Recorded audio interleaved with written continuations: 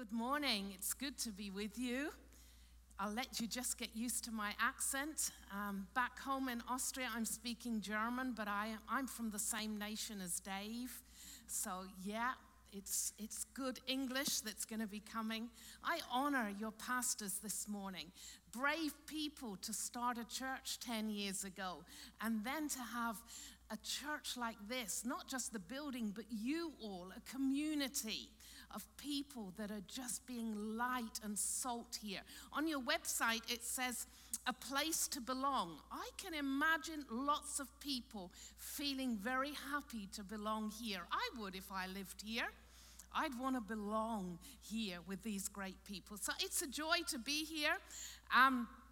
As Dave said, the only downside is that my husband's not here, but I've brought him on a photo because you need to meet Johnny. He's a larger-than-life kind of guy. He's back in Vienna today. We did church on Saturday, yesterday. That's because we're a church to reach those who are not in church yet.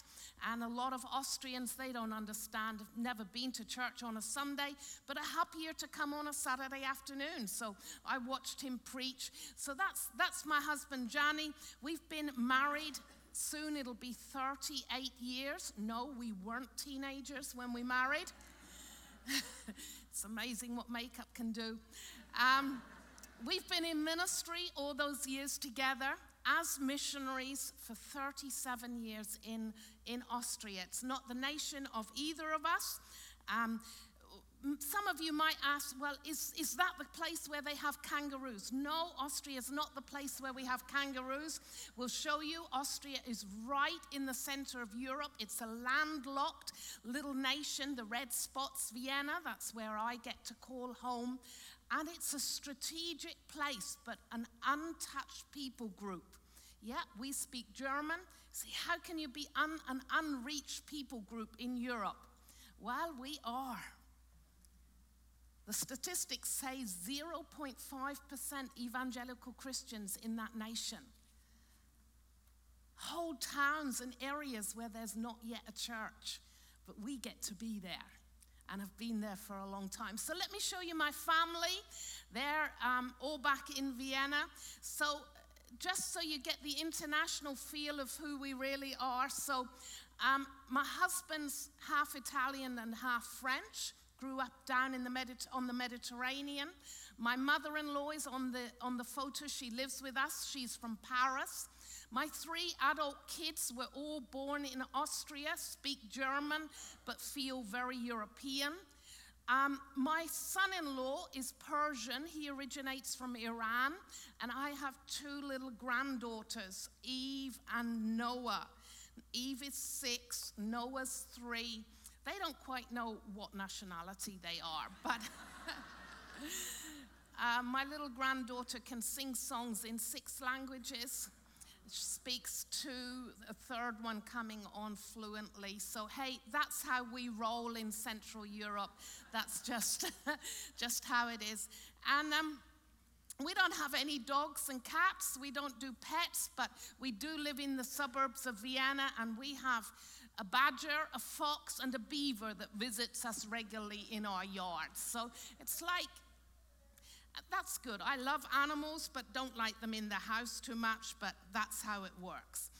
And so when we sit as a family at Christmas or on Sundays around a dining table, we have lots of languages flowing.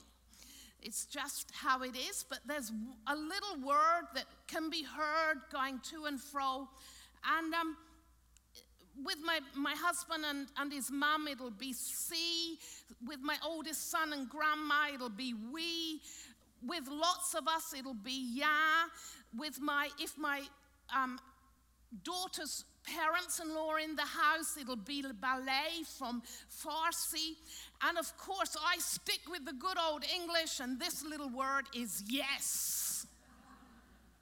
And that's the title of my preach this morning, the power of this little word, yes. And so it's going to be in 3 parts, just so you know where you're heading. And when I'm almost done, I'm going to tell you a little bit about my story, because I look back to a historical yes when I was just a teenager that changed the course of my life has had a ripple effect from then on, which means right now we're changing a nation. Then I'm going to look at least one, I hope two, little biblical stories where simple yeses from very simple people created a context for a miracle. That's what yes does. Even yes in this room this morning might prepare you for an amazing miracle. And then we're going to look at the yes that Jesus gave to go to the cross, which is going to empower each of us this morning, if we want to give a yes of surrender, to give a yes of positioning. And so let me show you my childhood home. I grew up in Cornwall in England on a big farm. This was the manor house that went with the farm, and that's where I grew up. Over 400 years old, this house, very cold in winter, beautiful in summer. I had great godly grandparents and parents, and so when I was 10, though, I realized I had to make a decision for Jesus. God does not have grandkids. He has kids, and they need to make a decision. And I was very simple and naive, 10-year-old little country girl, always riding on my pony with my dad. He was kind of a cowboy. We don't have cowboys in England, but he was a bit like that. He loved to ride his horse. And this decision for me was very real. It was so real, I went back. It was on the 6th of November. I went back the next day to my primary school. I hope you understand my English. I really don't know how schooling works here, but in England, it's primary school. I was 10, and I went to my headmaster, and I said, "Sir, I need to tell you something." He said, "Okay, Angela, what?" I said, "Yesterday evening, I was in a special service, and I gave my heart to Jesus, and it was amazing." And he looked at me and said, "Oh, okay, please go and sit down quickly now." But my decision for Jesus at 10 was really important to me. So with my granddad's help, grandparents, we've got a big role to play still. With my granddad's help, I would do school assemblies every Friday morning because the headmaster wanted a pupil to do it. No one else would, but I did, because I wanted my friends to know about Jesus. So and you must understand, I was shy. I was a little country girl. Things were very simple. I had an idyllic life out in the Cornish countryside. But I loved Jesus. And so grew up through my teenage years in a very active, very large interdenominational youth group. And in me, there was this desire to serve Jesus. And so I did in my little way. I have 3 siblings, and just as a little family, we would play guitar and sing Christian songs, and we were in the Methodist church, and so they didn't have enough preachers, and so I got together with some other teenagers, and my parents would taxi us to places, and we would go and do services. And I thought that was going to be my little bit of serving Jesus. I'd given him my yes.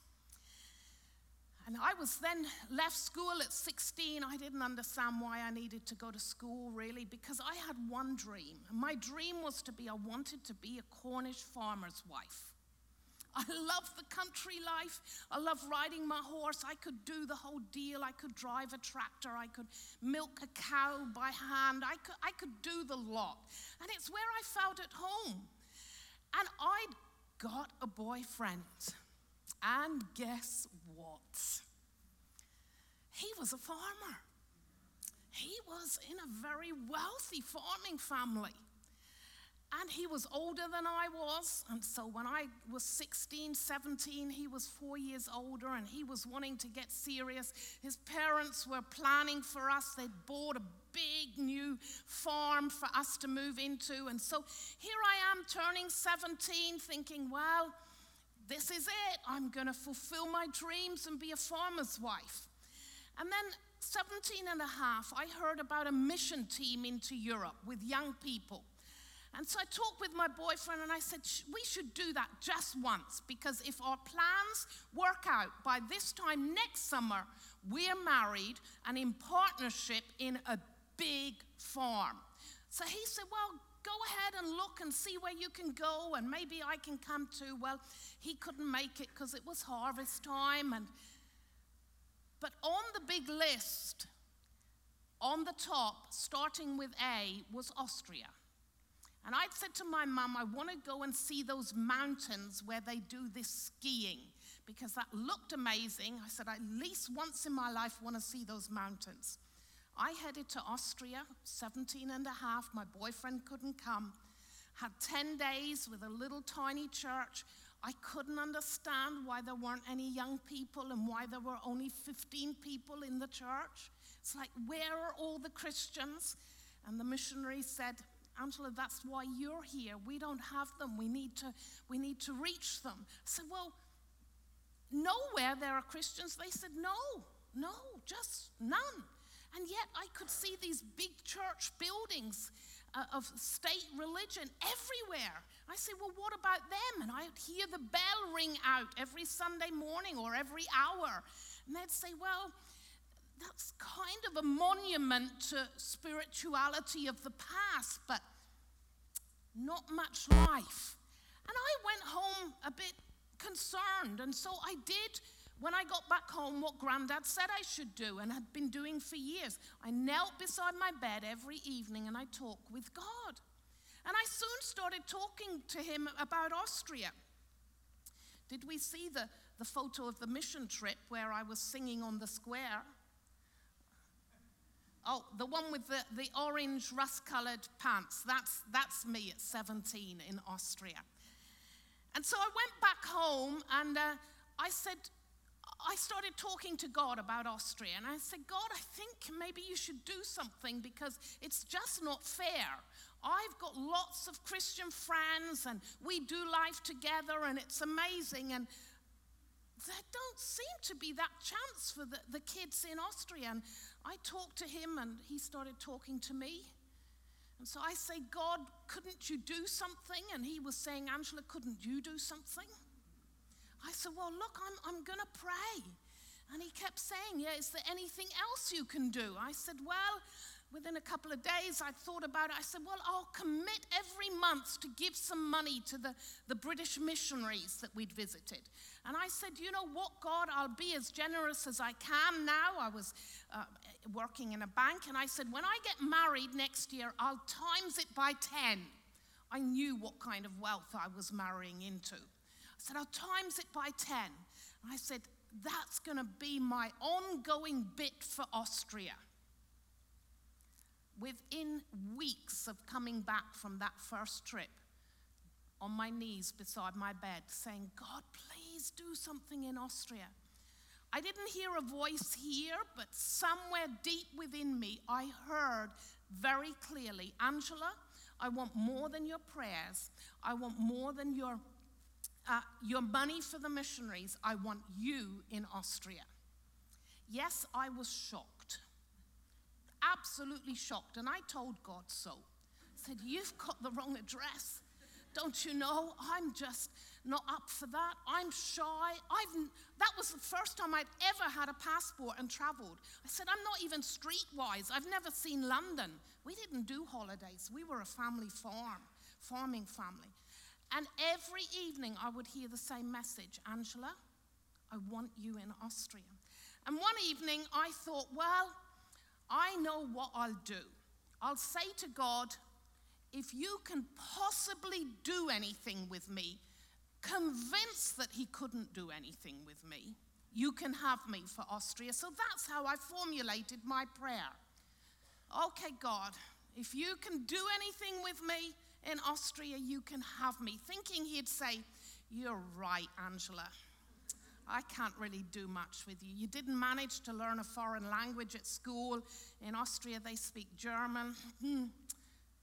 But that didn't happen. That evening when and that's how I talk with God, I just said, you know, if you can do anything with me, I guess you can have me.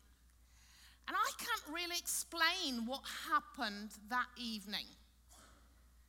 But I didn't get the answer I thought I was going to get. God somehow got inside of me and got hold of my heart. And he put a love in my heart for a nation that I hardly knew. He put a determination inside of me and a faith, but a determination that my parents and everyone then in my world at that time said, "You're just hard-headed."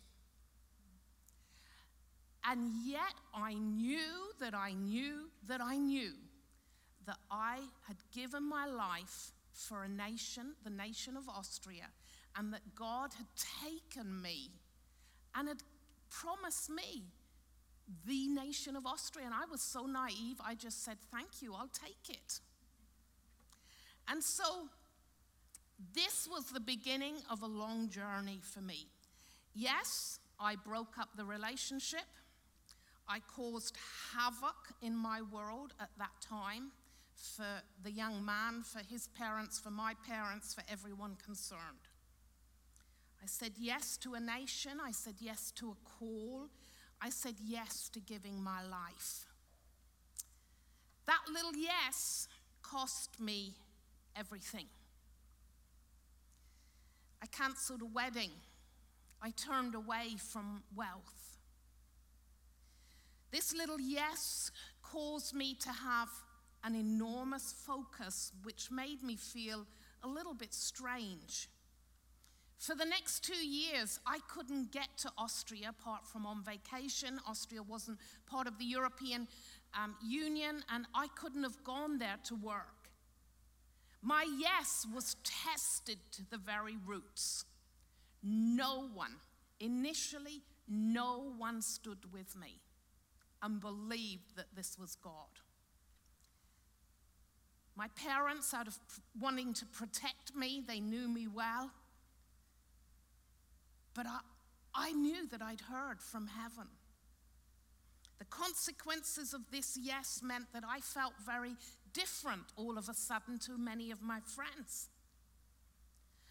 The consequences were I started living for something bigger, which in the little tiny world that I lived in, rural Cornwall, was like, "Angela, you are crazy. Who do you think you are? There's going to be a reality check soon." But the reality check never came because God was at work. This yes stretched me massively. I had to apply to a big denomination, not the Methodist Church, but a Pentecostal denomination, as could I be a missionary under their leadership? I had to sit in front of a committee of 10 men, pastors and leaders, all in their suit and shirt and tie. And they questioned me and then sent me out and called me back in.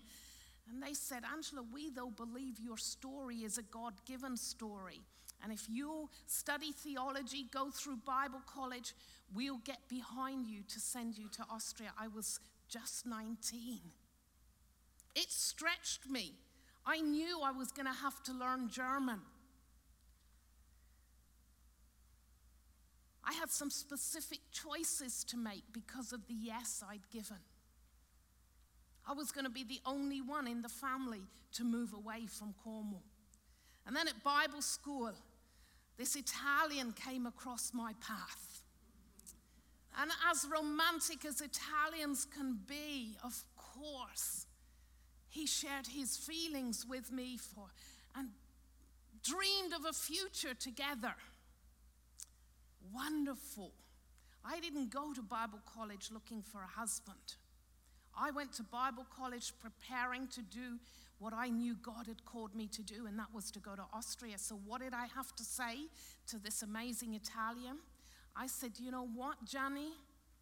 It's so nice that you've shared your feelings with me and dream of a future together, but you need to know, Angela comes double pack. There's Angela and Austria, or there's no Angela." Say, "Wow, you were quite a hard-headed young girl." I was focused. I was determined. I'd heard from heaven.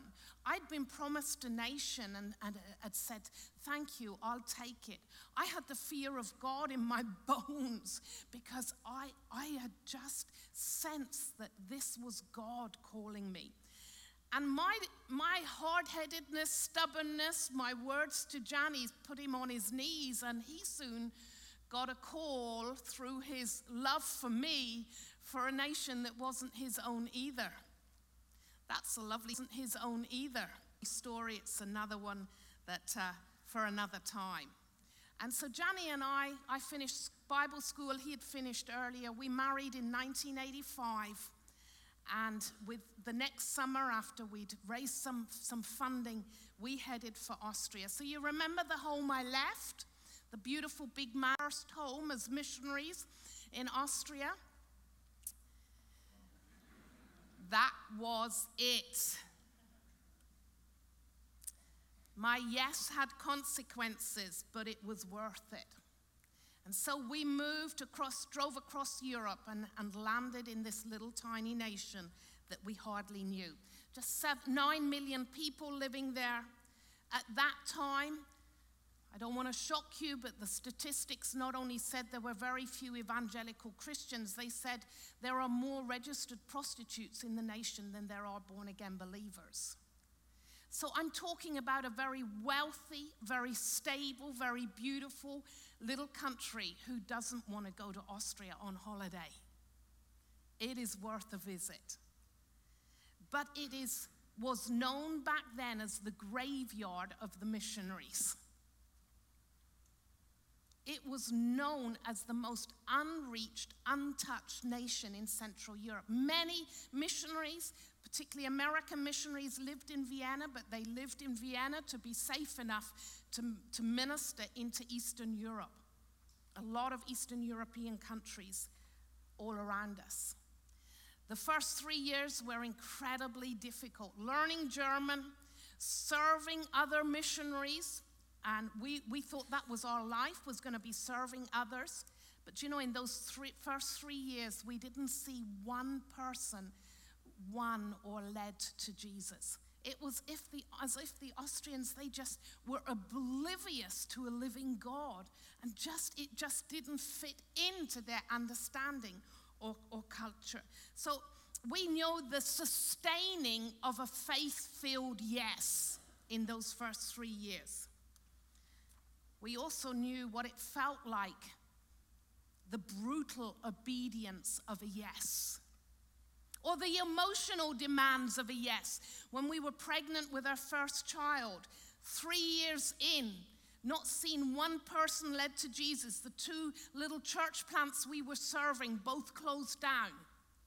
And we sensed God say to us, Angela and Johnny, choose any town, move there, and I will prove to you, and you prove me, I'm faithful, I've called you.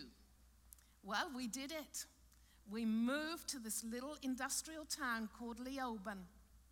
And I wanted to go back to Cornwall to have my baby. I knew I wouldn't understand much in the hospital. I struggled to learn German. And I knew I wouldn't get any visitors apart from my lovely husband. I said, let's plan to go back to Cornwall. And yet, again, I prayed and I sensed God speaking to me and leading and saying, Angela, I promise you, if you go into the hospital here in Leoben, you'll see natural birth. And I promise you, you'll see spiritual birth in this town. God keeps his promises, and we did. Our little Esther was 14 days old, and we led the first young lady to Jesus, into a relationship with Jesus. She then introduced us to her parents and another lady in the town. And in our living room on the 8th floor of a block of flats, we planted our first church. Esther Grace is now 34, so that was 34 years ago. And we've gone on from there. The first church plant, there's a little map with a little dot here, and that shows you then all the other churches that we've planted. So that was 34 years ago, and now the yes that started on my knees back in Cornwall means that there are 14 little churches planted throughout the nation,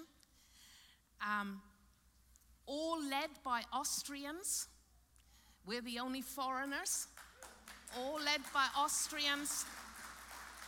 All of those leaders, we've had the joy of bringing to faith in Jesus, to discipling and training up. So they're like our family. And right now we've got 5, we call them startups. 5 little beginnings that are going to become church plants. And so there are only 79 towns in the country.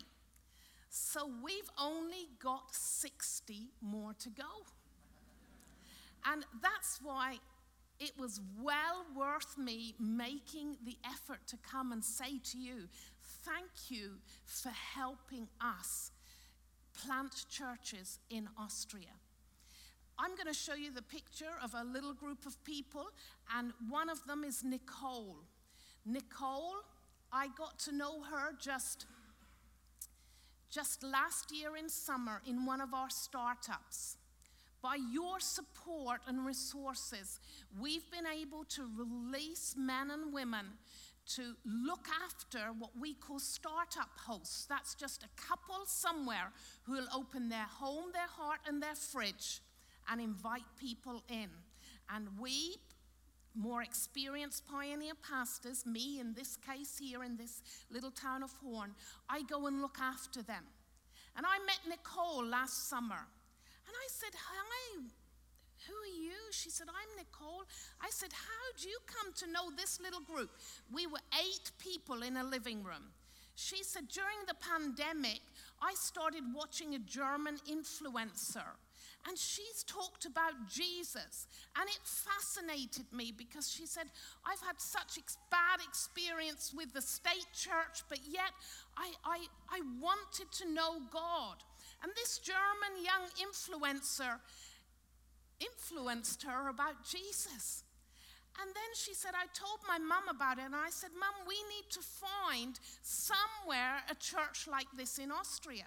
So they found the live streaming of our Life Church in Vienna and started watching it every weekend.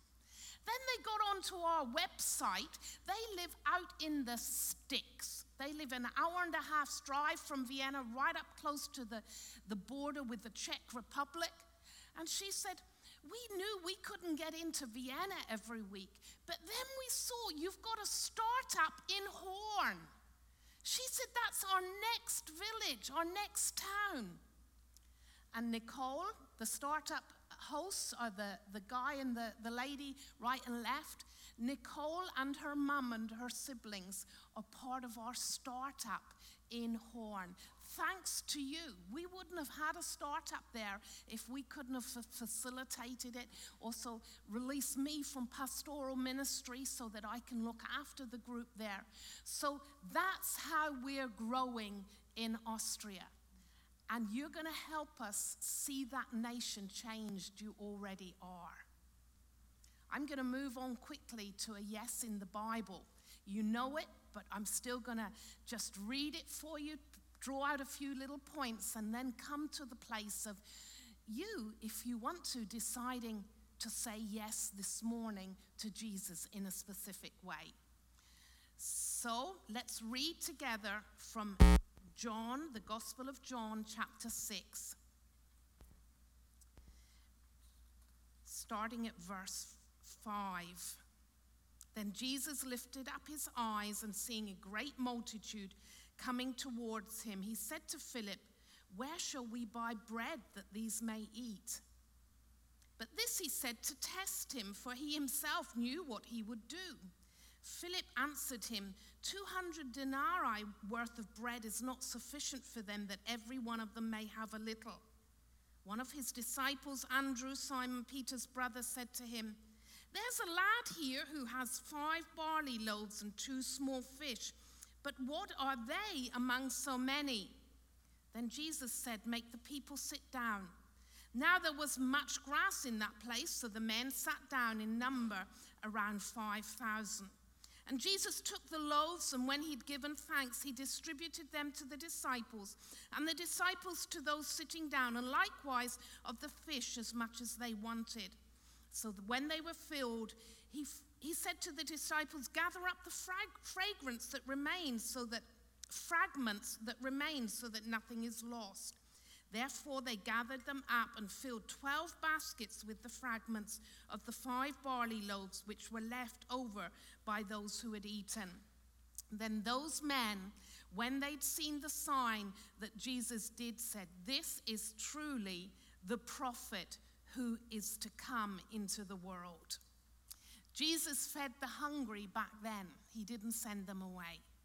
Jesus is here today in our world through the Holy Spirit to feed the hungry. He could have done it with the help of angels back then or some other way, but he chose to use a little lad. And he, to feed the hungry in our world, is choosing to use us. He could have sent them away, but thankfully one of the disciples realized together maybe we can do this, and Jesus knew they could. So we've got this little lad with his lunch. Did the disciples rob it off him? Kind of got hold of him and said, hey, the master needs it, you better give it up or else? Not at all. Here we have a little lad who probably didn't understand what was going on or the context. I didn't understand much when I was 17 and gave my yes either. But a little lad who said yes, handed over his lunch, and facilitated a miracle. We've sung about miracles today. Our yes facilitates miracles. He gave what he had. He wasn't asked to give what he didn't have.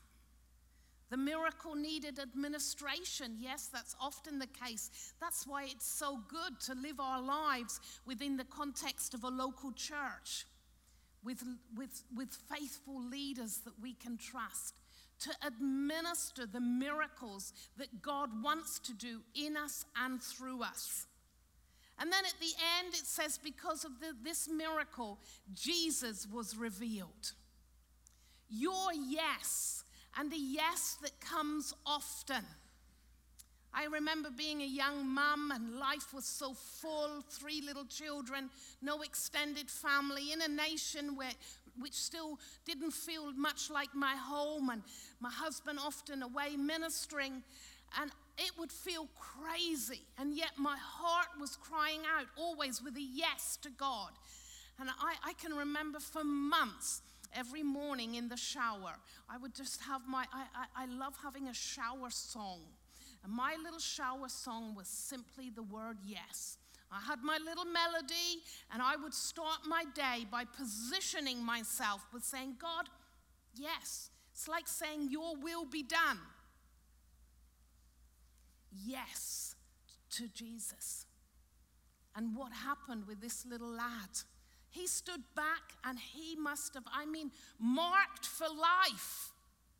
He saw Jesus do an amazing miracle. Please, let's not underestimate our yes. Yes to the lordship of Jesus Christ. Yes to his little nudges of letting go of unforgiveness and bitterness.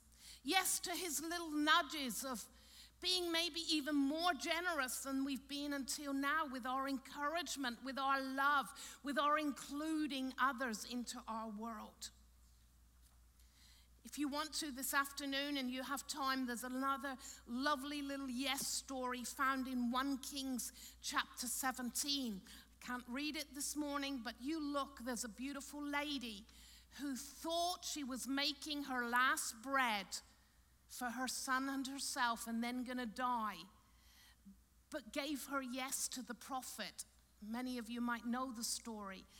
And he asked for bread and she gave it to him, and her flour and her oil never ran out. Yes, that was a miracle, but led to another miracle because her son died.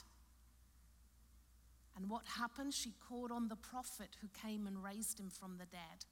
don't underestimate what seemingly seems like an insignificant yes can position us, can bring people into our lives that when we're in dire need, they will be the people who through them we see a great yes and a miracle. My last is the yes of Jesus. His readiness to go to the cross, to empower us to live a life following him, to be able to give our yes. Luke 22, verse 42, Father, if it's your will, take this cup away from me. Nevertheless, not my will be done, but yours. Jesus was all man and all God, and he could have decided otherwise. He was not like a robot being driven to do. He could have decided not to go the way of the cross. But he said, your will, not mine. The Holy Spirit is here, dwells within us, enables us daily to find a God-given yes in circumstances, very real circumstances in our life, if we submit to his lordship. Often God is wanting our yes so that he can unpack all of his amazing gifts and talents within us. My last Bible verse, just one little sentence from Romans 12, verse 6. Having then gifts differing according to the grace that is given to us, let us use them. When I gave my yes as a 17-year-old, I never dreamt that I would be doing what I'm doing today. In an academic Central European capital city, working alongside professors and politicians, influencing the nation. I still don't have a degree. I still only have my basic education. But my yes has brought me to places to influence people, to help people, hundreds of them, come to a faith in Jesus and shaping a nation because he's unpacked the gifts within me. And that's the thought I also want to leave with you as you together here build church in Washington. Be church, expand, influence your whole area. Your yes will mean that the gifts that are in you, the desires that you anyway have but don't know how to live them out, can be unpacked. Maybe in your prayer life, particularly grandmas and granddads, will you be praying for your grandkids regularly? I had a praying granddad for many, many years, and I know I'm here today a lot because of his prayers. You're investing your energy, your time, your focus, your yes for your life in your world. Maybe this morning there are some who've never even really given a yes to Jesus, to follow him as a disciple, as a Christ follower. It might feel like a massive yes. On one side it is, but yet it is really so easy. If you're feeling a nudge this morning to say, well, maybe that's a step I need to take, or for water baptism, or for volunteering, or there are so many areas.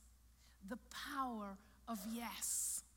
In whatever language you want to say it. Maybe it's difficult for words and you just want to live out your yes. Well, live it out with joy. The power of yes can influence your world, help you to live a bigger life, which will mean incredible joy and satisfaction and fulfillment. Yes, I gave up everything. I've lived a pure adventure with my husband and family, and we're still on a big adventure. I don't regret one moment. My husband and I turned 60 this year, and we've decided we're just starting through again. because we don't have the nation of Austria yet. We have a number of churches, we have some influence. But when I was 17, I said yes to the nation. And I've reminded God of it, and he reminded me of it. And he said, Angela, then make some changes and do it.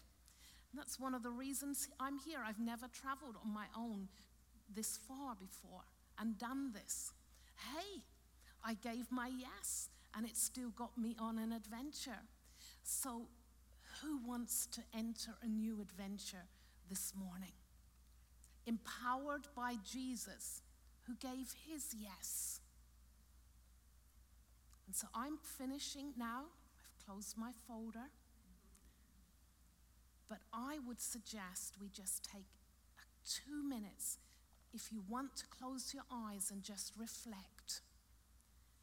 And just think, is there any area that I'm being nudged into by the Holy Spirit? Is there a thought in my mind where I could give a little yes or a big yes?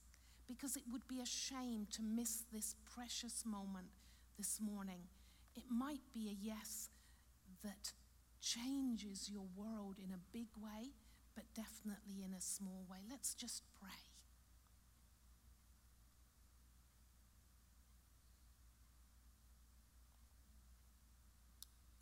Thank you, Holy Spirit, that you're here. Thank you that we can sense your nudging and your impulses and the thoughts that are coming to our mind now. We receive them as being your thoughts.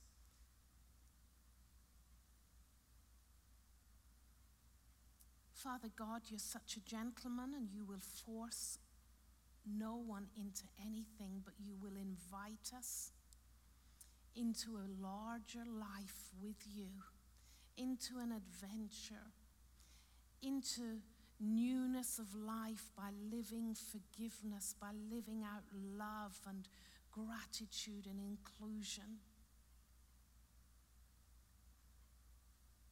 Thank you, Jesus, that this morning you're giving us opportunities to turn away from disappointment and say yes again to trusting you and trusting people.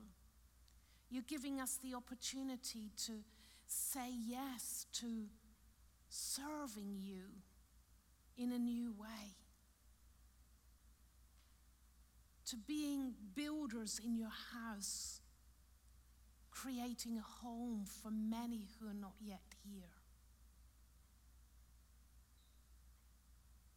So as each individual, Father, just reflects and in their heart maybe manages to say a new yes to you, a yes that it's allowed to cost them something, a yes that it can feel a little uncomfortable.